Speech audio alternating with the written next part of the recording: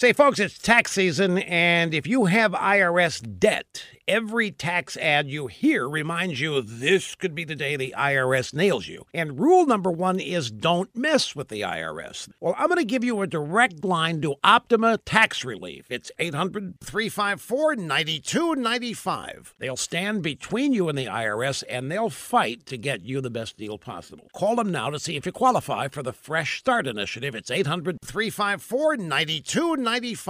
Boll & Branch sheets. They are the softest, the most comfortable sheets you will ever sleep on, and they only get softer over time. Boll & Branch uses a pure 100% organic cotton. They have thousands of five-star reviews. They are loved by hundreds of thousands of Americans, including former U.S. presidents. Go to bollandbranch.com today for $50 off your first set of sheets and free shipping with the promo code RUSH. You spell it B-O-L-L and branch.com. Remember the promo code RUSH. Our little local newspaper here, the Palm Beach Post, is reporting that at least 25 people have been charged in a scheme to fraudulently get driver's licenses. More arrests are coming.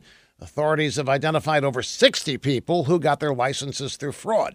Now, this scam was run out of a satellite office for the Palm Beach County tax collector. People involved in the fraud did not have to bother with driver's tests or paperwork. They just paid up and they got their license. Now, brace yourselves. It turns out many of the fraud participants are in America illegally. That's so hard to believe, isn't it? It's also hard to believe is that with these fraudulent driver's licenses, illegal immigrants can get other benefits and maybe even vote. I mean, I can't believe this. Can you? By the way, the clerk who allegedly issued the fraud licenses died right before he was about to be charged. How did he die? Don't know. Probably death. Palm Beach Post doesn't specify.